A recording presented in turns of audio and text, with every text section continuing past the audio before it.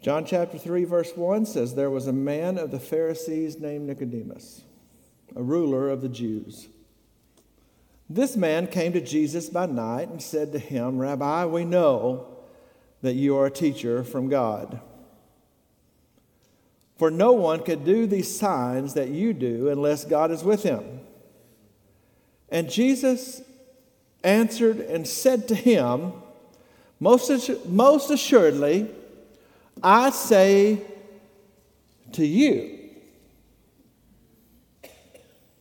unless one is born again, he cannot see the kingdom of God.'" Now I want to point something out I didn't point out last week. And I'll go ahead and tell you, I could probably spend the next year in the first half of John chapter 3 if I so desired. We'll see. I probably won't spend that long, but I could because there's a lot here. Notice something. Nicodemus really wasn't adversarial here. In fact, he was. This is so early in the ministry of Jesus that even the rest of the Pharisees wasn't stirred up about him yet. Hello, do you know it was the religious crowd that got upset? Nicodemus, in fact, when you see him again in chapter 7, Nicodemus is always pretty favorable to Jesus. But he says something that I find interesting, and it prompted that interesting response. It says in verse 2, it says, "Rabbi." That's a high title coming from a Pharisee, by the way. Grand teacher, great teacher. "We know you are a teacher from God." We know. That's the order of the Pharisees. That's the Sanhedrin. We know. He's speaking for the Jews. Collectively. There's a reason for that. Because they had came to the point in Judaism and law and fence law and everything that went with it at that point, that the Jews had literally came to the point that they believed that they were God's people. They were saved, if you will, that they were righteous just because they were born a Jew. Did you know that? That's why Paul so often says to the Jew first and then the Greek. Or for as many as believe on him. Or what was prophesied, whosoever will. But the covenant was to Abraham and the people of Abraham, and they literally believed at this point that their salvation was in their birth. And he says, "We believe." He's speaking for the Sanhedrin. And Jesus turned around and then didn't address we. He didn't address the collective. He addressed Nicodemus. He says, "We believe that you are a teacher sent from God." Jesus said, and Jesus answered and said to him, "Most assuredly," he didn't say, if he was Southern, he would say, "Most assuredly I say to y'all." That's not what he said. "Most assuredly I say to you." Do I know in English that you can be plural or singular? Yes, I do, but not in Greek. "Most assuredly I say to you." He said, Nicodemus says, "We know that you are a teacher sent from God." He was talking about their national salvation.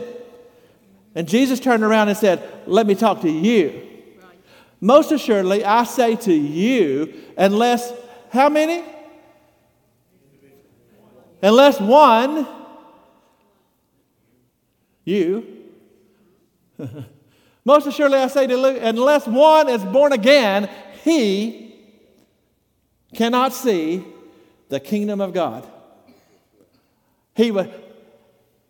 Nicodemus addressed the collective.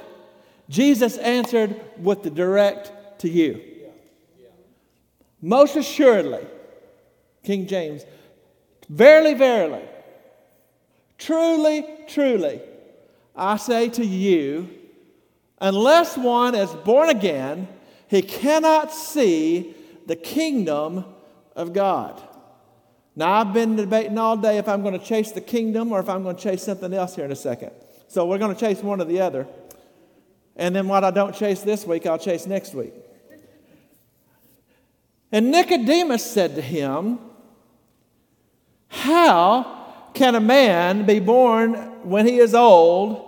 Can he enter a second time into his mother's womb and be born?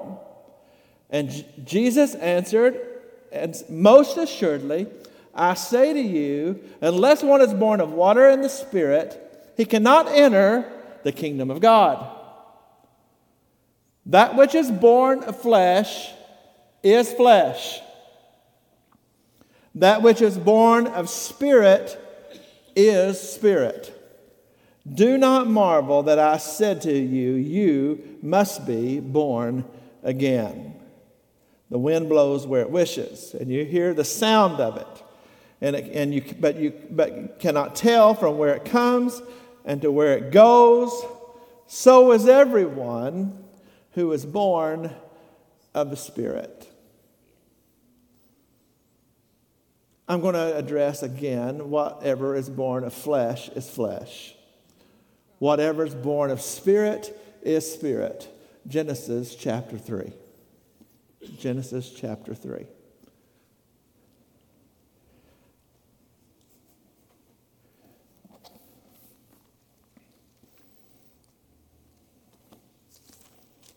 Verse 1.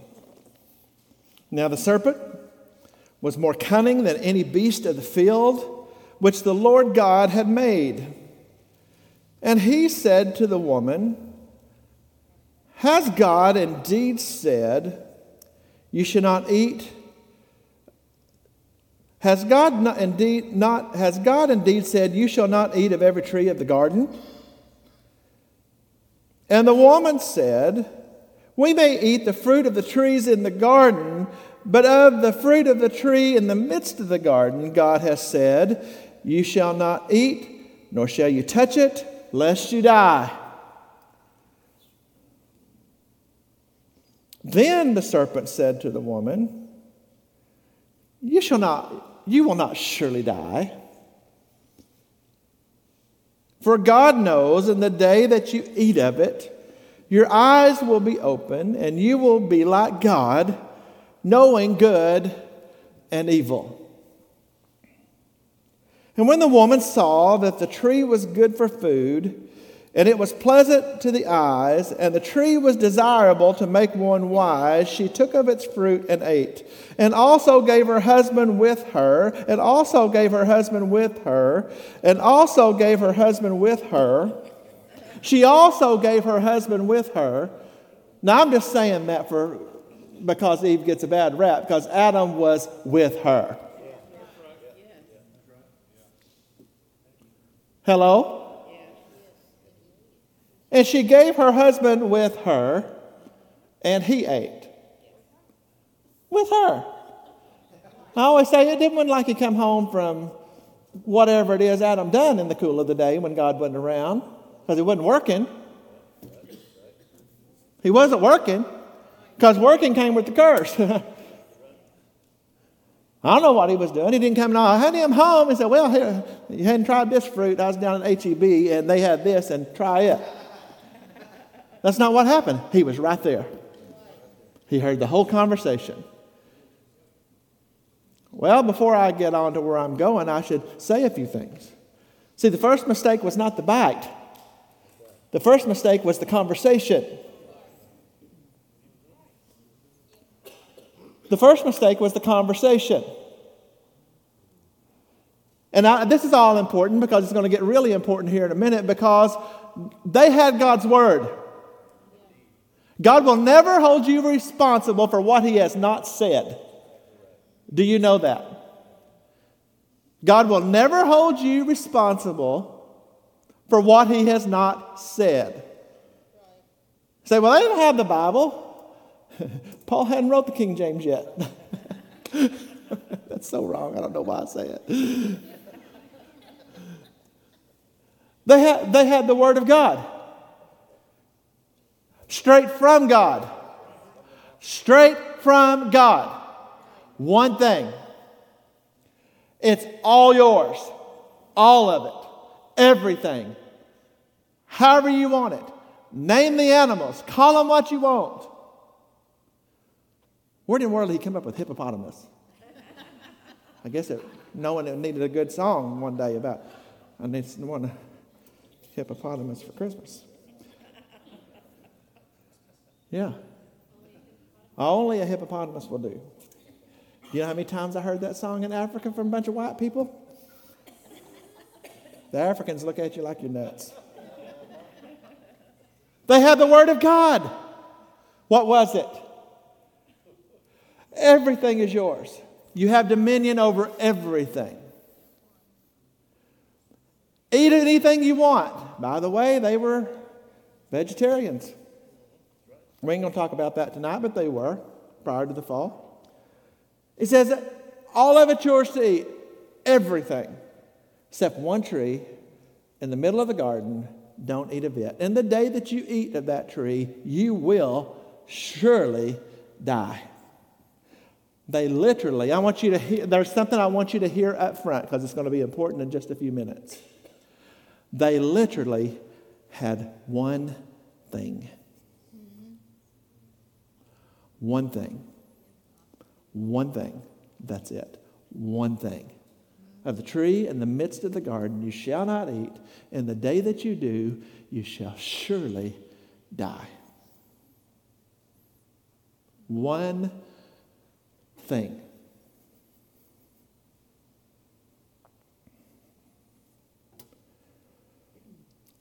The conversation started out wrong in this way because he says the serpent was more cunning than all the creatures of the field. He was slick. Still is. He's still slick.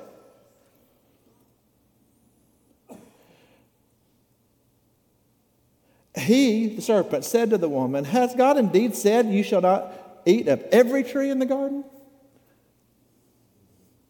That's true. God did say you can eat of every tree in the garden except the one in the midst. See, that comes down to that truth, whole truth, nothing but the truth. That comes down to that a half-truth is a whole lie. Do you see that? Has indeed God not said you can have every tree in the garden? And Eve says, correctly, no, well, God said we have every tree of the garden except the one in the midst of the garden. And he said, we cannot eat it, we cannot touch it. And the day that we do, we will surely die. And the serpent says, you're not going to die. Has God said? Let me tell you what's going on immediately. The first thing, the thing he still does. One thing. God said one thing. Satan done one thing. His agenda was to cause them immediately to question what God had said. Right, exactly. You can't depend on the Word of God. You say, it doesn't say that. Yes, it does. God said, in the day you shall eat of the tree, you shall surely die. The serpent says, you're not going to die. Now, what is that? He's undermining what God has said, causing you to doubt the Word of God. And here's what we know now. God was telling them, when God speaks about life and death, it's about eternal life and eternal death. Right. For God so loved the world that he gave his only begotten Son, that whosoever believed in him should not perish but have everlasting life. When Jesus paid the price at Calvary, did everybody start living forever? Physically? No. Well, everybody, man, I could get into tall weeds, and I don't need to get into tall weeds right now because everybody lives forever. Everybody. Everybody lives forever. Your soul and spirit is eternal. Your body is the only thing you've got that's temporal, but it wasn't created to be temporal. But your soul and your spirit are eternal somewhere. To the believer, to be absent from the body is to be present with the Lord. You're not going to die. God says, in the day that you eat of it, you shall surely die eternally. You'll be separated from me. Spiritual death. Satan says, you're not going to die. You're not going to fall. They didn't even know what die looked like.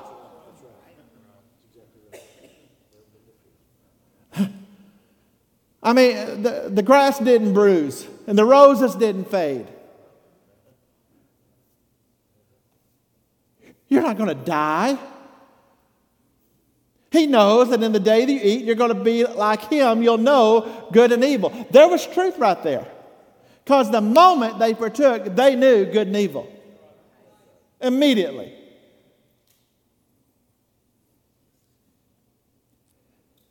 The woman saw it was good. And then verse 8, and they heard the sound of the Lord walking in the garden in the cool of the day, and Adam and Eve hid themselves from the presence of the Lord God among the trees of the garden.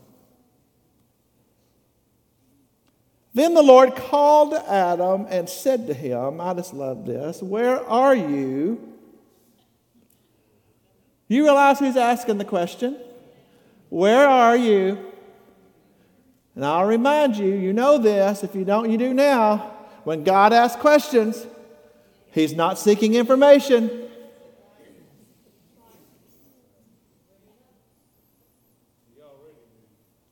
He knows everything. God's not looking for information. So he said, Adam, I heard your voice in the garden and I was afraid because I was naked and I hid myself. And he said, God, who told you that you're naked? Question number 2. Who told you that you're naked? I'll tell you who told them they were naked. The knowledge of good and evil. Conscience had came on the scene.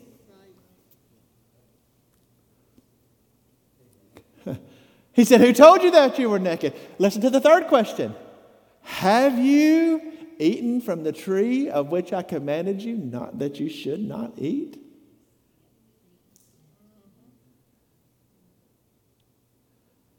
You remember when your mama used to ask you questions that you knew, that she knew the answer to? You think, oh, what do I do now? Because if I say, I deny, I know that she knows. But if I deny, I'm going to get it for lying. If I admit it, I'm going to get it for doing it. You're going to get it. But God wasn't out to get anybody. Conscience. Where are you?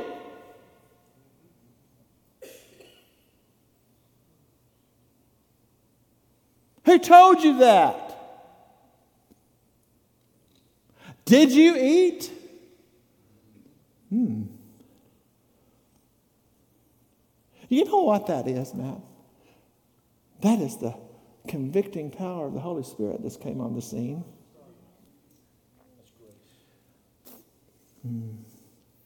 And then the man said, like any good husband would, that woman that you gave me,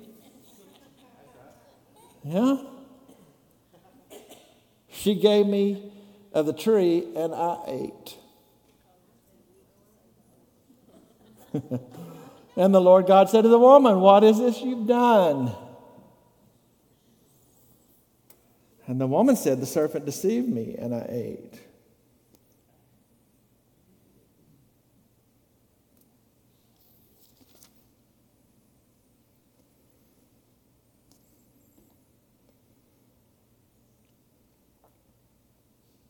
In verse 6 it says, when the woman saw that it was good for food, that it was pleasant to the eyes, that the tree and a tree desirable to make one wise, she took of its fruit and ate. She also gave to her husband with her, and he ate. Then their eyes of them both were opened, and they knew that they were naked. And they sewed fig leaves together and made themselves coverings. And they heard the sound of God coming.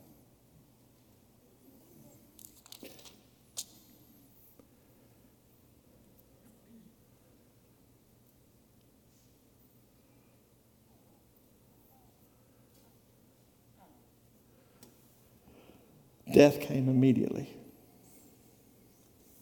when their eyes were open. He took and they took a bite, and it says their eyes were opened. They had knowledge of good and evil. They knew, what's the first thing it says? They had knowledge of good and evil. They knew that they were naked.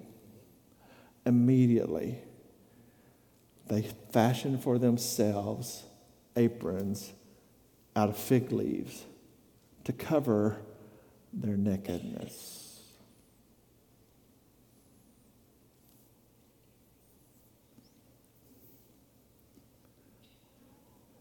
Verse 20 says, and Adam called his wife Eve because she was born the mother of all living. Verse 21, also for Adam and his wife, the Lord God made tunics of skin and clothed them.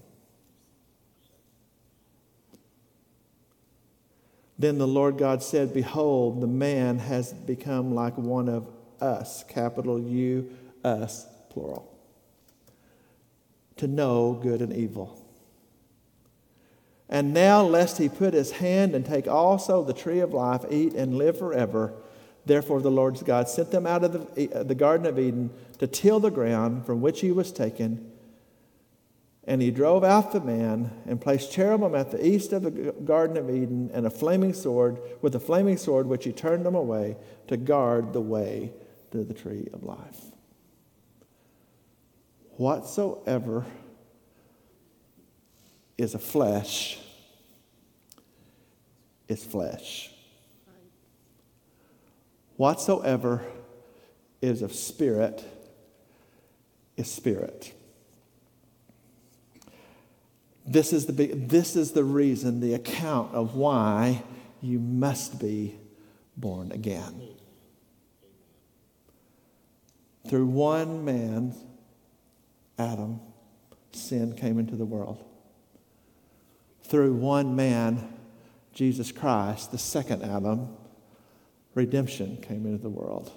He's the only way. Hear me. He's the only way. He's the only way. And what you're hearing in these verses, is when man was separated from God, whenever the fall occurred, and the two proposed solutions to the problem. One is an act of flesh. One is the act of the Spirit. And only one counts. And what I want you to hear tonight is just exactly this. The enemy of your soul is always out to get you to doubt what God has said and what God has provided, even today. He will cause you to think there's not just one way, there's any way. Any way you feel good about. That is the enemy of your soul coming in to cause you to doubt what God has said.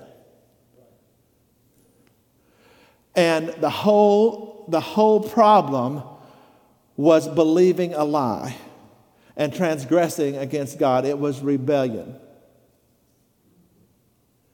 We should probably talk for a second, because I have never found the words to get people's mind around the severity of sin. It's so mentioned, it's so talked about, it's so preached about. This gospel has become so complacent in the American ear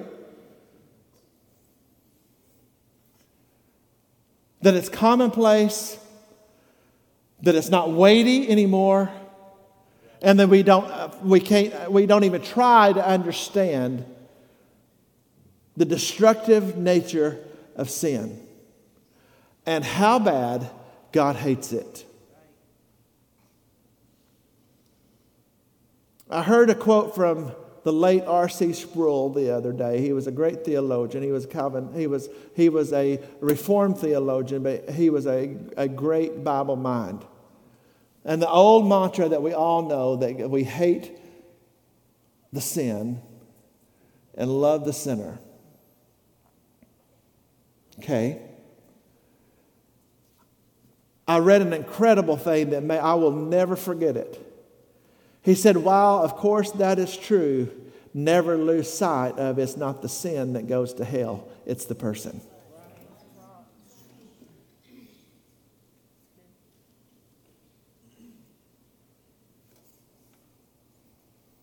Do you understand how heavy that is?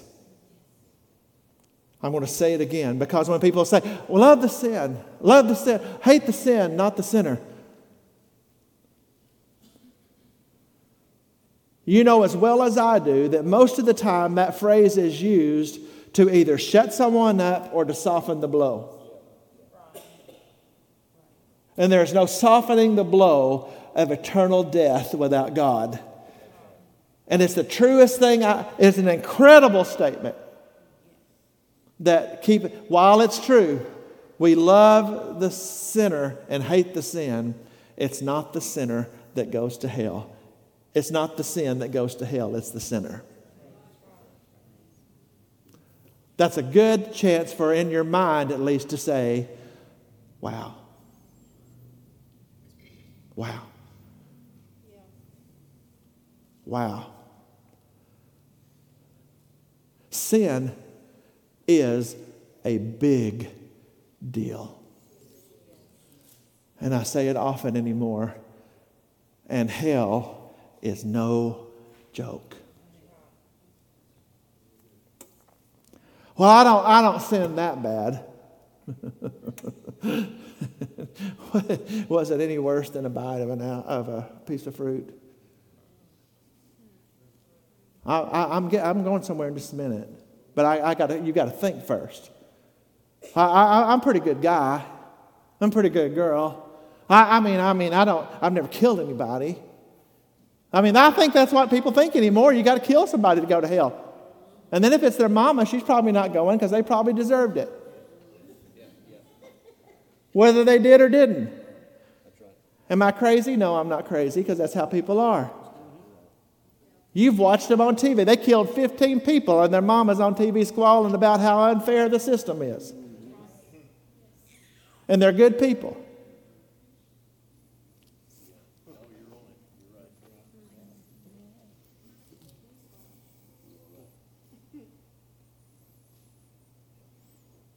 Well, I got a couple of pieces of news on that one.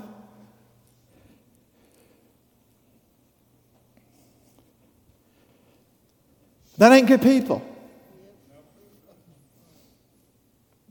They ain't good people. Here's another news flash. This really shakes up. We're always talking about getting upset about what the crazies are doing out in the world. Let's talk about us just a minute. Because I got another news flash. If that serial murderer, that serial rapist, that serial pedophile, that serial whatever they are, the darkest of sinners, if they cry out to a living God with a repentant heart,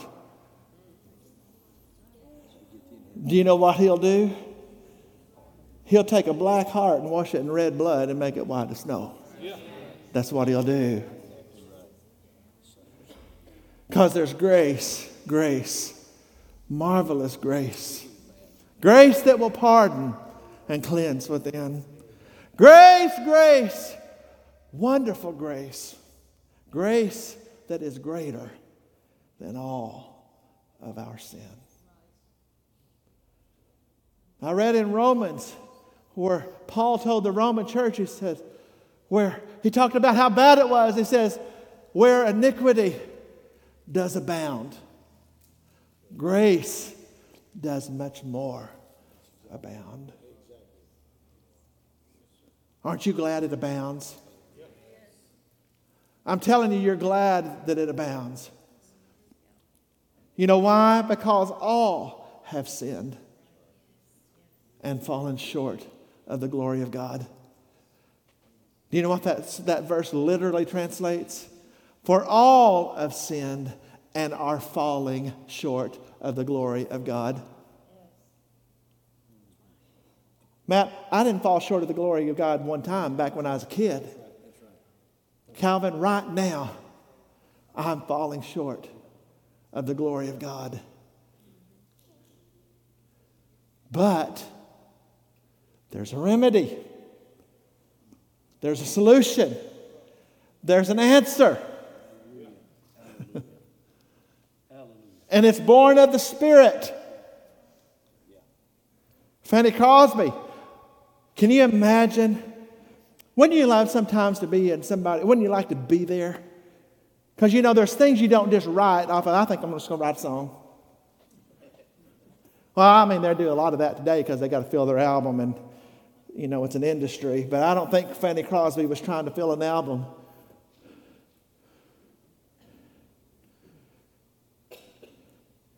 When she wrote, "This is my story. This is my song." When she started writing "Blessed Assurance," Jesus is mine. Oh, what a foretaste of glory divine. I'm an heir of salvation, purchased of God. I'm born of His Spirit, and I'm washed in His blood. This is my story. This is my song. What'd she say? Born of His Spirit, washed in His blood. See, whatsoever is born of flesh is flesh. Whatsoever is born of spirit is spirit. Every man of Adam's race was born of the flesh. The psalmist David wrote, "I know that I was born in sin, shapen in iniquity, but I thank God." God's word, "Of the tree in the midst of the garden, you shall not eat. In the day that you eat of it, you will surely die." Surely. Adam, where are you? Adam, who told you that?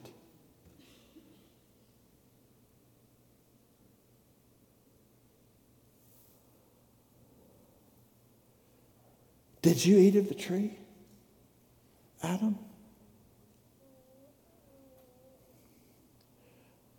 Adam come out in the clothes of flesh. See, he had been clothed in the glory of God from his creation. It says when in the moment that they ate, immediately their eyes were open. And they knew that they were naked. And immediately, the Bible says, that they fashioned for themselves aprons made of fig leaves. That's where I want to be, right there. Hear me.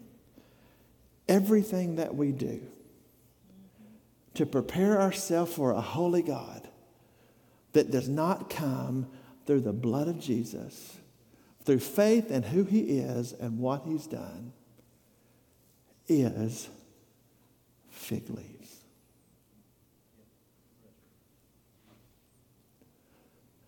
It was the work of their own hand to cover themselves, to cover their nakedness before a holy God. Like God can't see through the fig trees. Before He ever laid eyes on them, He said, "Where are you?" Well, I was afraid.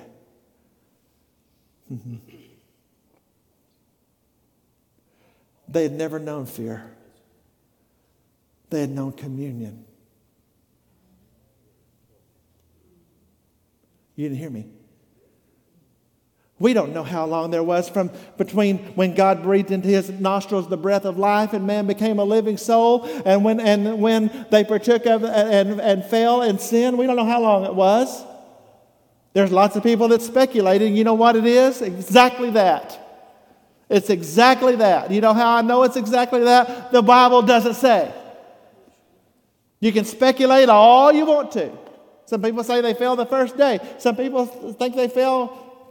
Well, you know, it's conjecture because the Bible doesn't say. There's no history to pull on mine because they were the history.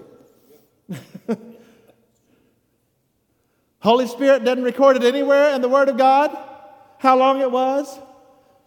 But whatever space of time there was between the moment that God fashioned man out of the dust of the earth and breathed into his nostrils the breath of life, and man became a living soul, God gave them life. God is the giver of life.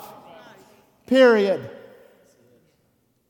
The only giver of life.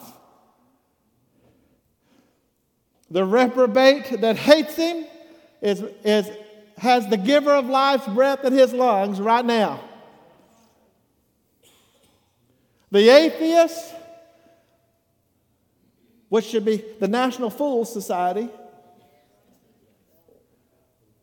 because a fool has said in his heart, there is no God,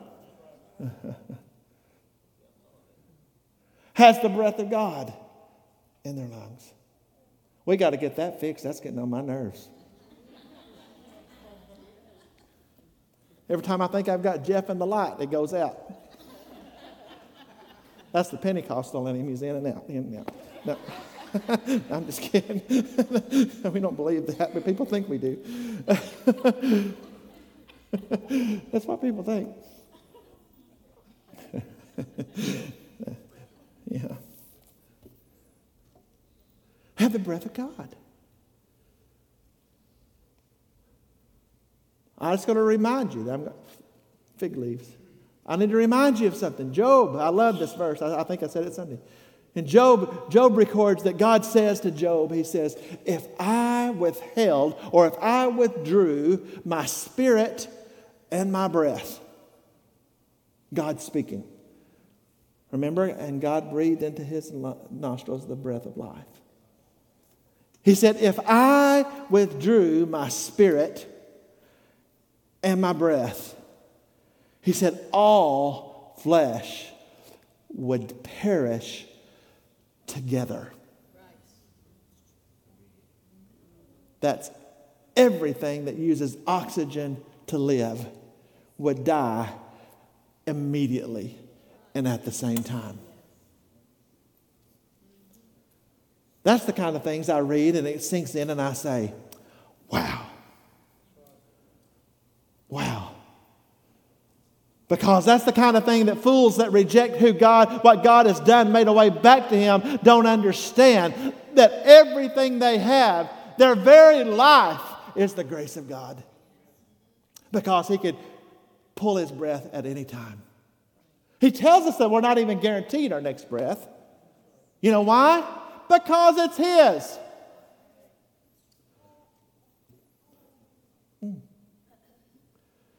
Fig leaves, whatsoever. I'm in John chapter 3, verse 3, in case you don't know.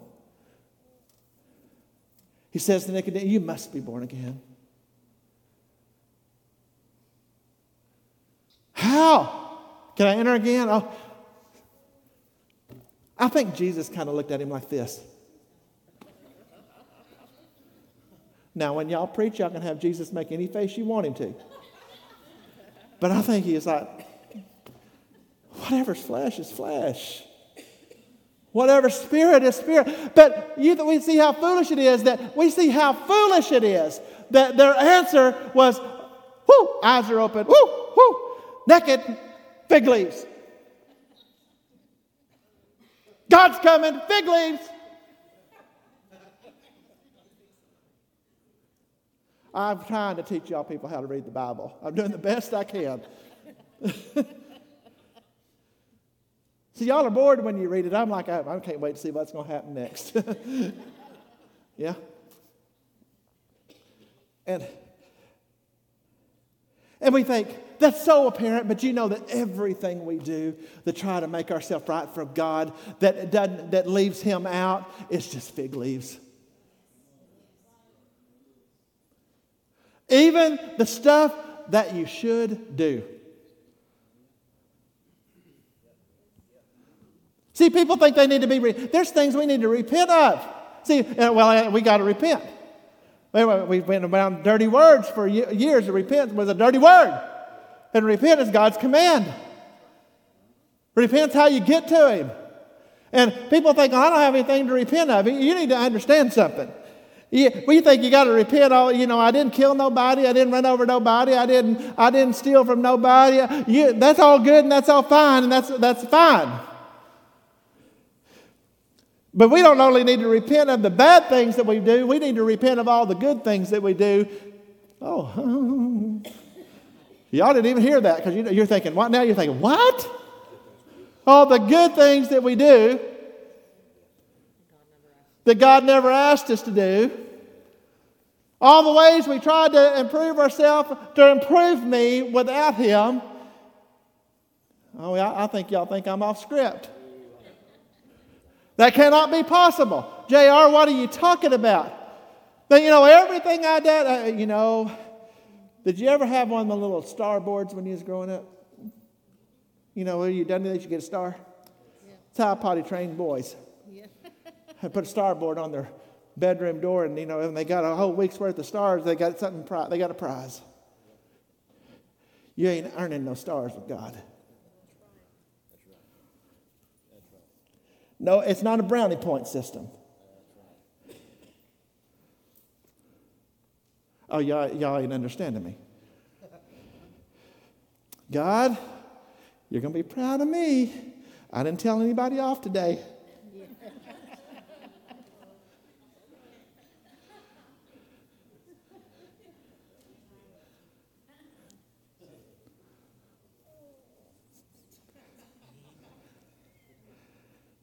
That's good. How many of you know that's good? That's good. That's good that you didn't tell anybody off today, because some days I want to. And I got news for you. Sometimes I just do. Now, my want tos have changed. I don't want to, but sometimes I do. and I feel, I used to not care. Now, in fact, it used to be a point of pride. I'm telling you. Because I'm never short of words to say. I know it's shocking, but I'm never short of words to say.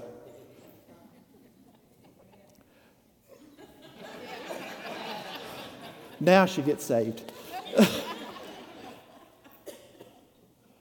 you ever been somebody jumped on you and got crossways with you, and you started crying or whatever it is you do, and you got home and you think, I wish I'd have said this, and I wish I'd have thought to say that. You thought of everything you should have said an hour later. That ain't me. Everything I need to say comes pretty quick. I mean, and I'm on my way 20 seconds later thinking, man, I wish I hadn't have said that. Yeah. There's a time I was pretty proud of that. Man, I can cut you off at the ground. You ain't getting ahead of me. Yeah. Yep. You're not supposed to do that. There's something in the fruit of the Spirit called self-control.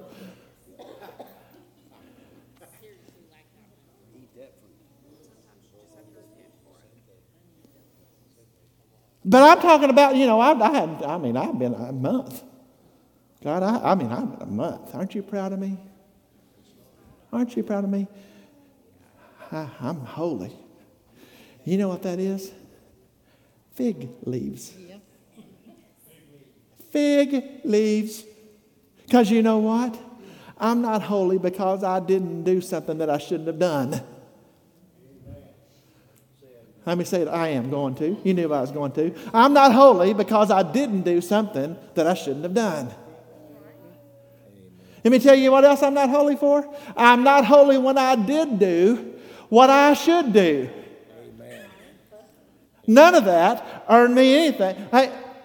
Has anybody ever rewarded their kids because they didn't beat their brother up today? I know some of them. I know some of your kids. Some of them, that's progress. But did you reward them for it? For doing, let's have a party because little dummy didn't do what he wasn't supposed to not do.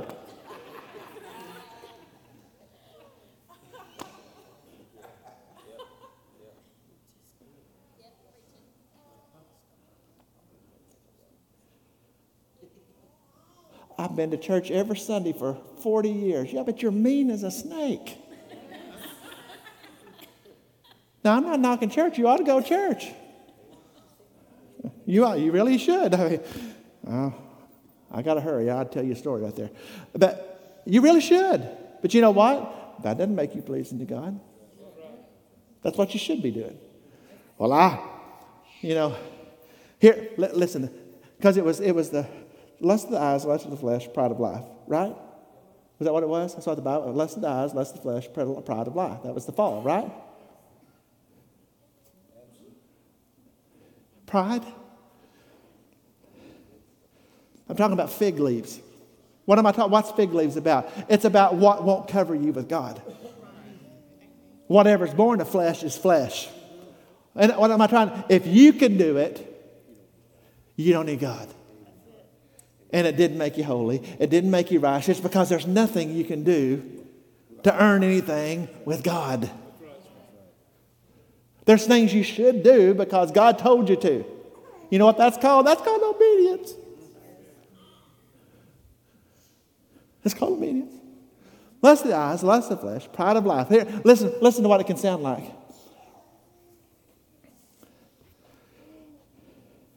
I fasted 3 days last month. Well, even that. But let me show you what it looks like. I fasted 7.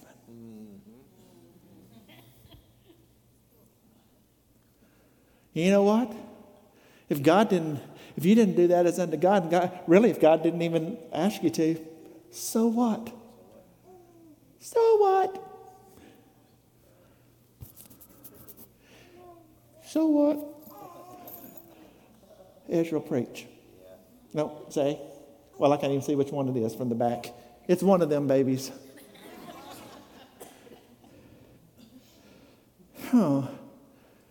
I've got a question. Am I making sense to anybody yet? Because whatever's born of flesh is flesh.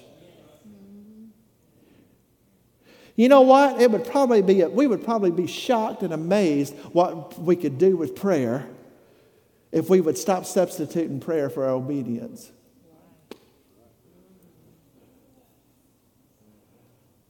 Oh. You're supposed to pray. Prayer would be much more effective if we prayed as unto God, because prayer is really mostly a substitute for most people for obedience. Oh, you don't even know what that means.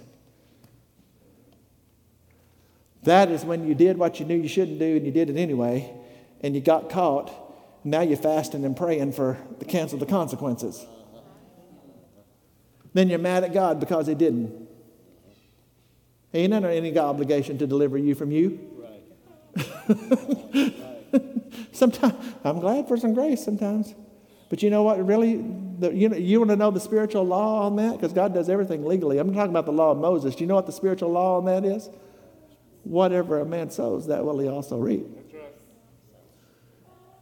Well, they're all rebuking the devil and casting out the devil and blaming the devil, and it wasn't the devil, it was you. It was you. It was you. Well, preacher, everything happens for a reason.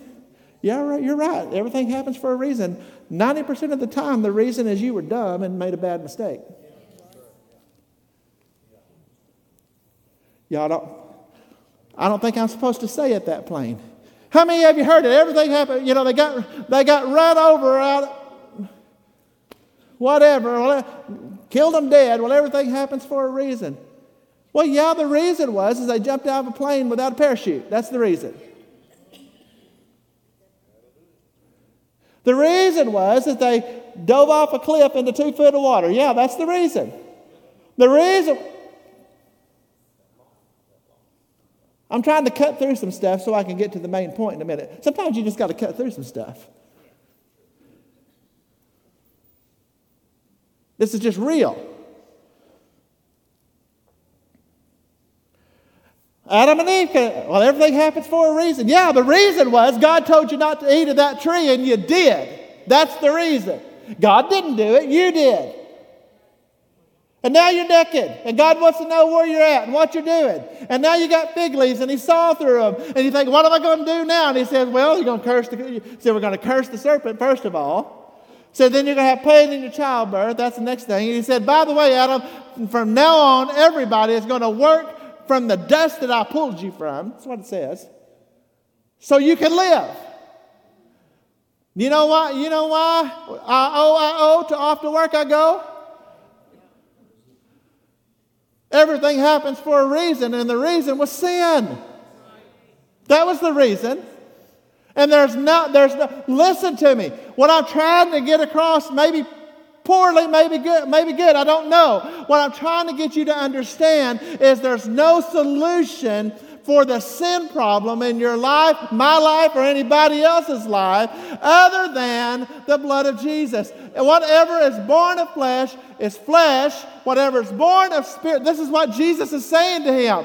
You must be born again. He's telling him, Nicodemus, the law is not going to do it. The law is righteous, but it has no power in it to save you. The things God's asked you to do that you're doing, that's all good, but it won't save you. Your rituals won't save you. You can fast until that's what Pentecostals love to fast. Fasting's biblical. Fasting's biblical. The Bible says when you fast. That's not if, when. But it won't save you. You can fast until they can thread you through a keyhole.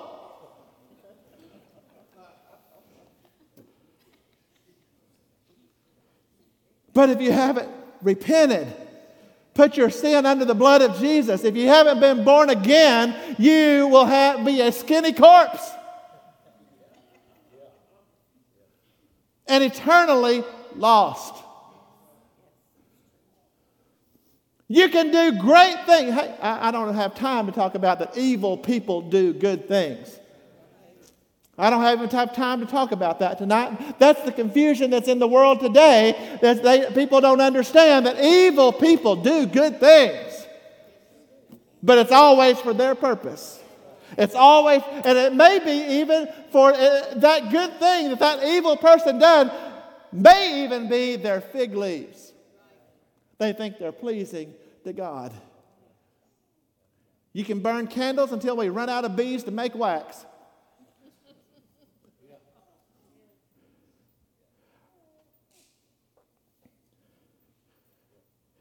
You can count beads, chant beads, and everything else with beads until we run out of beads. You can shundai and hundai. Y'all thought I was going to leave us out.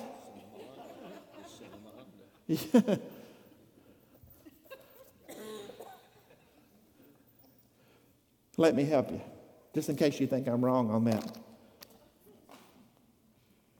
Because I don't have nothing to say if I ain't got scripture for it. Have you figured that out? And by the way, I don't have nothing to say if I ain't got scripture for it in context. Though I speak with tongues of men and of angels, and I don't have love, I'm nothing.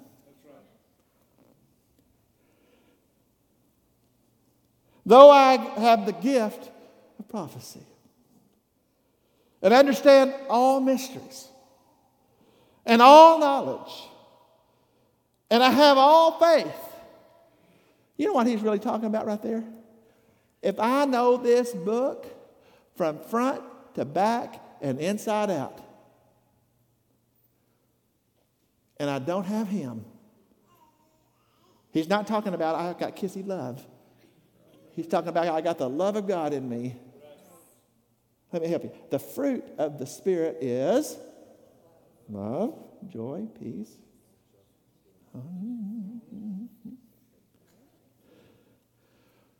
I firmly believe that the fruit of the Spirit is love and everything else. It's not the fruits of the Spirit. It's the fruit of the Spirit. And everything flows out of love. Because if it's love, if you don't have that, you don't have anything. And it's love in verse 8 that says it never fails. It's perfect love that casts out all fear. It's that God is love, and God is love. It's who he is. It's not just, it's what he is. But you can do. Though I have faith that I could remove mountains, but I have not love, I'm nothing. That kid is preaching. And though I bestow, listen, this is, people, just doing good things. Just good things. Just good things. Good things. Good things. Good things. Good things. Oh, Brandon, tell me not to say it.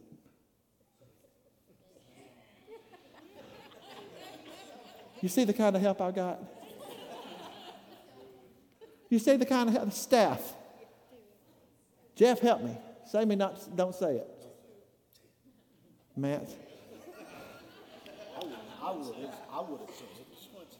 Though I bestow all my goods and feed the poor, and though I give my body to be burned, but I don't have love, I'm nothing. That's right. Sounding brass, clanging cymbal.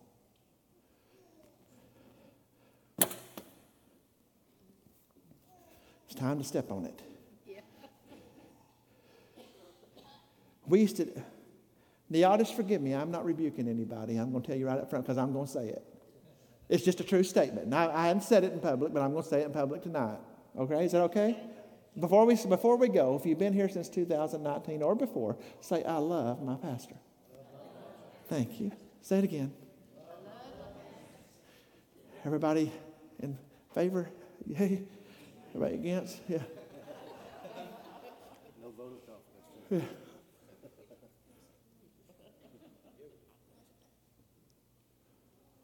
When we used to give away shoes by the thousands, and they'd line up around the block, and we felt so good about ourselves. I did one of those. I felt great about myself. It didn't earn me anything with God. Not a thing. Is it a good thing? Sure. Anything wrong with it? No. But you know what I realized? We spent all that money, all that time, all that work, all those people, and we offered them nothing of the Word of God. Nothing. We didn't even put a slip in the shoe that says, for God so loved the world, or a sticker on the box that says, Jesus loves you. We didn't pray with them. We didn't talk with them. We called it outreach, and guess what? It wasn't the only thing that got reached out was our checkbook.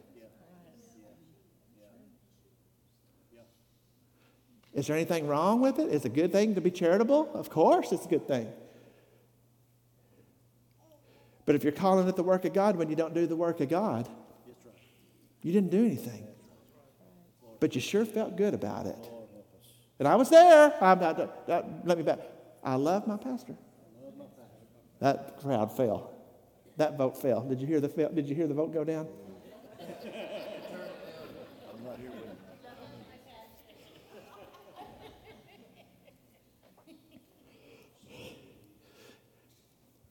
You can give every coat away in the county, every pair of shoes away in the county.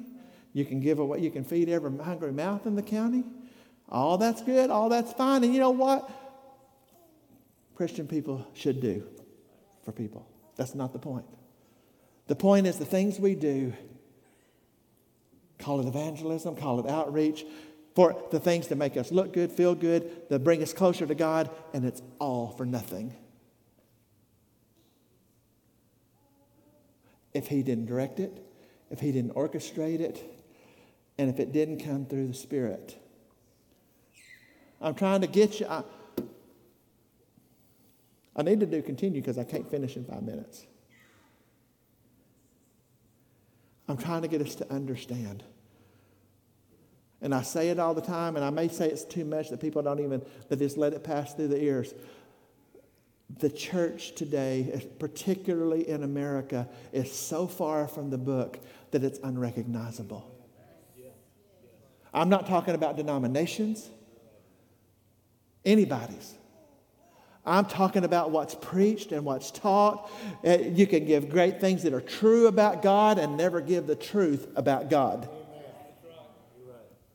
Do you know that? You can preach what's true about God and never give the truth of God. Because there's only one way. Here's what I'm thankful for. I can't finish tonight, but I can tell you this. I am thankful that my salvation and my eternal life doesn't depend on me. You know what I'm even more thankful for? Especially on some Sundays.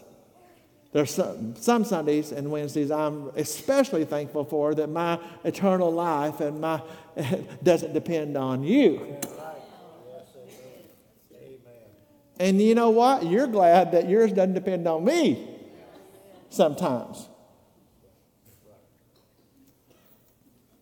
Some of you wouldn't make it.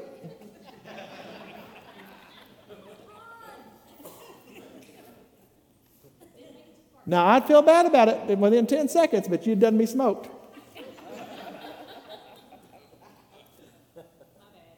It's true. I hate to love you, you're dead. You've been sent to your reward, whatever that might be. No. Oh, I can spend some time on John chapter 3 because we don't even understand it anymore. Especially to the degree that we need to understand it.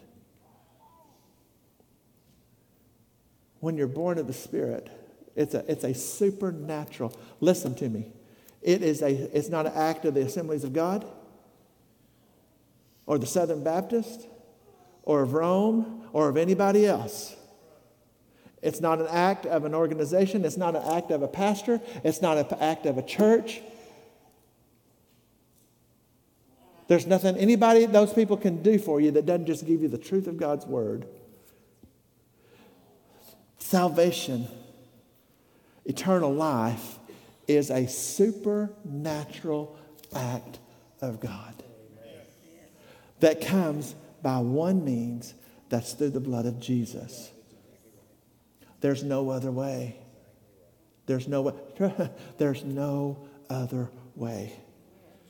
And you know what? It will when you're born again, it will change you. I'm wrapping up quickly as I can tonight. It will change you. I want to say that every time. If you're born again, it will change you. If it didn't change you, you didn't get saved. You say, how can you say that? That's awful judgy. How am I going to prove that? Because if a man is in Christ, he's a new creation. That's not me, that's the word. Did it make you a spiritually mature adult Christian right off the bat? No, you're a babe in Christ. But you know what it did? It changed you. If it didn't change you, you didn't get saved. You repeated words. You went through a religious act. You went through a mantra. You sold religious fig leaves. They can be gilded in gold, dripping with diamonds. And often is. I've been to midnight stuff, because I'm from that kind of country, where the dude out front in the pointy hat had a $200,000 worth of gems dripping off of his body in that procession. And guess what? It didn't bring him an inch closer to God. Not an inch. When Simon the sorcerer wanted to buy the gifts of God, Peter said, your money perish with you. That's right. Salvation is about following him. You know what salvation? Calvin, it's about following him. You know what? It's about making disciples. It's about following him. It's about everything. He gets everything. Do you know what he wants? Everything. He's everything. Nothing before him. He wants everything. He wants everything.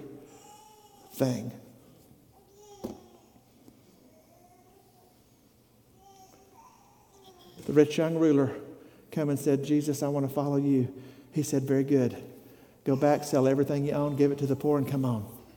And he left sorrowful. He wants everything. He changes everything. Whatever's flesh is flesh. Whatever spirit is spirit, we'll pick up there next week. Father in heaven, we love you. We love you. Got to have you. Lord, let this word take root in our heart tonight. Lord, let us leave changed by your word. Lord, let us be changed, stirred in our heart even now. Lord, that we surrender it all. Lord, there doesn't have to be big celebrations. There have to be big parades. There doesn't have to be big productions. What you want is people to turn to you and follow you. Repent of who they are and what they've done and follow you. Give us their whole life. And Lord, we thank you that you illuminate your word and you open it. And we give you praise for it. In Jesus' name.